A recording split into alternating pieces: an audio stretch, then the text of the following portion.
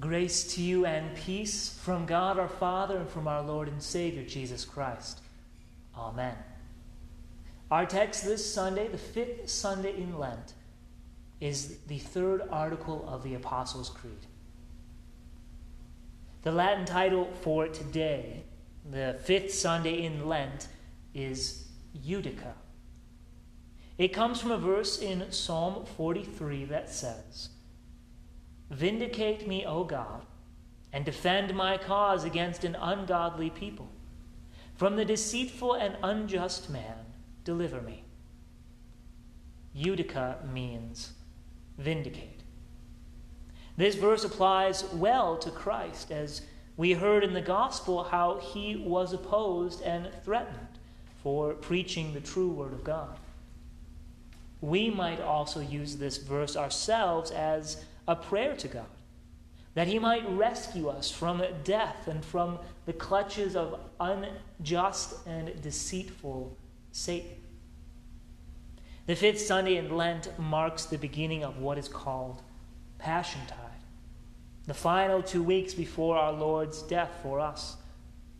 It is a time of somber repentance, which is why the joyful words of the Gloria Patri drop from the liturgy until the resurrection. This morning we're going to move on to the next article of the Creed, the third.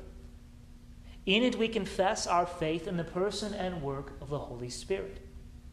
So far we've learned the first article, where we praise our God and Father for his work of creation and his continuing care for us.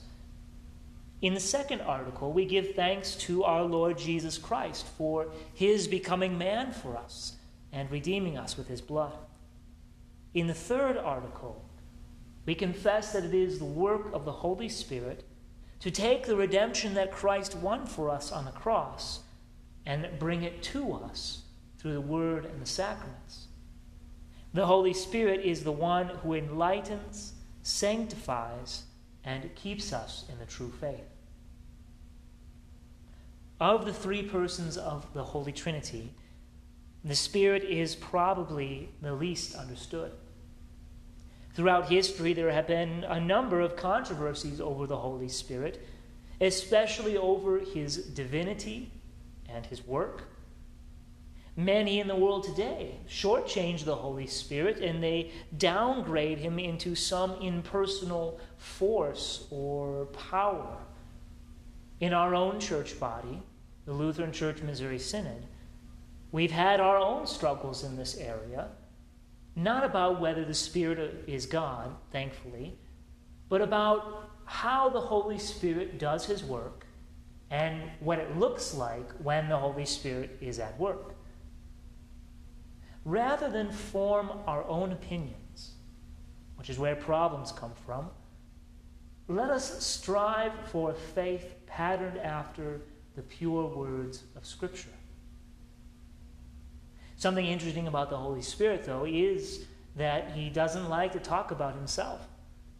That has a lot to do with his job, which we'll talk about in just a second. Nevertheless, we learn from the Scriptures that the Holy Spirit is God. He is not just a power or a force or an energy, as some might say. The Holy Spirit is complete and true God, along with the Father and the Son. The Spirit was present at creation, as we hear in Genesis. The earth was formless and void, and darkness was over the face of the deep. And the Spirit of God was hovering over the face of the waters. In the book of Acts, we do this lesson in confirmation, where there was a man named Ananias who, with his wife Sapphira, made a show of giving a large sum of money to the church in order to gain prestige for themselves. Well, their show involved a lie. And St. Peter called Ananias to repentance, saying, "Ananias, why has Satan filled your heart to lie to the Holy Spirit? You have not lied to men, but to God. There are other passages that we could look at, but for the sake of time, we'll let the words of the Athanasian Creed summarize for us. Such as the Father is, such is the Son, and such is the Holy Spirit. But what does the Holy Spirit do? Jesus said on the night he was betrayed, "When the Spirit of truth comes, he will guide you into all truth. He will glorify me, for he will take what is mine and declare it to you." That's what we're building on when we say in the meaning that the Holy Spirit has called me by the gospel, enlightened me with his gifts, sanctified and kept me in the true faith. The work of the Holy Spirit is to point us to Christ, to bring us to the Christian faith. He is the one who calls us out of the darkness of sin and points us to Christ's marvelous light. He takes the forgiveness which Christ won for us on the cross and he declares it to us. In short, it is the Holy Spirit's work to make us holy by bringing us to and sustaining us in the Christian faith. This is a necessary work too, because without it, we would without doubt perish eternally. We say in the meaning of the third article that we, or I as it's phrased in the meaning, we cannot by our own reason or strength believe in Jesus Christ or come to him. Now, I'm repeating myself. I know this, but this is what the Creed does. It takes the teachings of Scripture and it puts them into a smaller chunk. And here the teaching that is made smaller is what the Scriptures say about our fallen human nature. In confirmation class, we spend a good amount of time talking about original sin. And we do it in class partly because once we're adults, it's very hard to fathom this, that ever since the fall, human nature is corrupt. We are not good by nature. Instead, we're really bad, dead even. And this is totally different from what the world says or what we even want to tell ourselves from time to time. But remember, we want our faith to be formed by Scripture and not by human opinion. So what does the Scripture say? St. Paul wrote to the Ephesians about their life before faith in Christ. He said to them, "You were dead in trespasses and sins, living in the passion of our flesh, carrying out the desires of the body and the mind, and were by nature children of wrath." Original sin means that though we have freedom in most areas of our lives, freedom of choice, that freedom does not extend to spiritual matters. Instead, we are born at enmity with God, in hostility toward him. We are born without faith in God, without love for him, and without the ability to create these things in our own hearts. St. Paul wrote to the Romans, "The mind that is set on the flesh is hostile to God, for it does not submit to God's law. Indeed, it cannot." To the Corinthians, Paul wrote, "The natural person does not accept the things of the Spirit of God, for they are folly to him, and he is not able to understand them."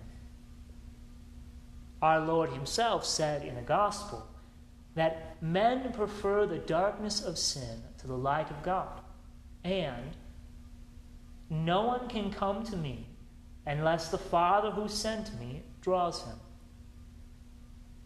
Put this all together, and we'll start to see why the work of the Holy Spirit is necessary. We were all born dead in sin and trespasses, unable to fear God, unable to love Him, trust Him.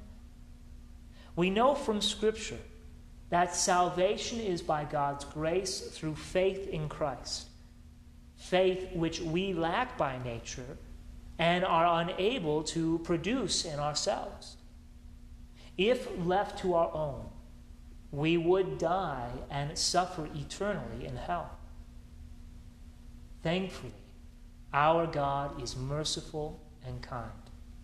He sent His Son to purchase us back from sin, death, and the devil, not with gold or silver, but with His own innocent suffering and death. He sends us now His Holy Spirit to bring this good news to our ears and to our hearts. But how does that happen? How does the Holy Spirit do His work of creating faith in our hearts and sustaining us in it? In the Lutheran Church, of which we are a part, the Holy Scriptures, we believe, are the true, inspired, inerrant, and ineffable Word of God.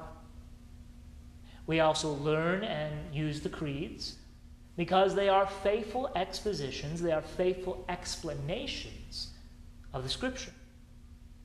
We also have a collection of documents called the Book of Concord. Some of you know what this is because we've been using it in Bible study for the last couple months. But all of us have learned from it. The small catechism is from the Book of Concord. Another document in the Book of Concord is called the Augsburg Confession. This will be our last thought today, as we'll finish this article up on Wednesday. Article 5 of the Augsburg Confession teaches us how the Holy Spirit does His work. It says, so that we may obtain this faith in Christ, the ministry of teaching the gospel and administering the sacraments was instituted. Through the word and the sacraments, as through instruments, the Holy Spirit is given. He works faith in those who hear the good news. We'll unpack all of this on Wednesday, but for now, let's end our time together by speaking the meaning of the third article together.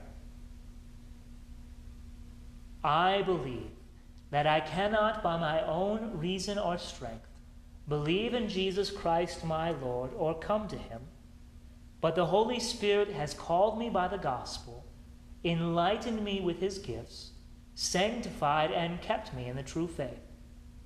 In the same way, He calls, gathers, enlightens, and sanctifies the whole Christian church on earth, and keeps it with Jesus Christ in the one true faith. In this Christian church, He daily and richly forgives all my sins and the sins of all believers. On the last day, He will raise me and all the dead and give eternal life to me and all believers in Christ. This is most certainly true. Amen.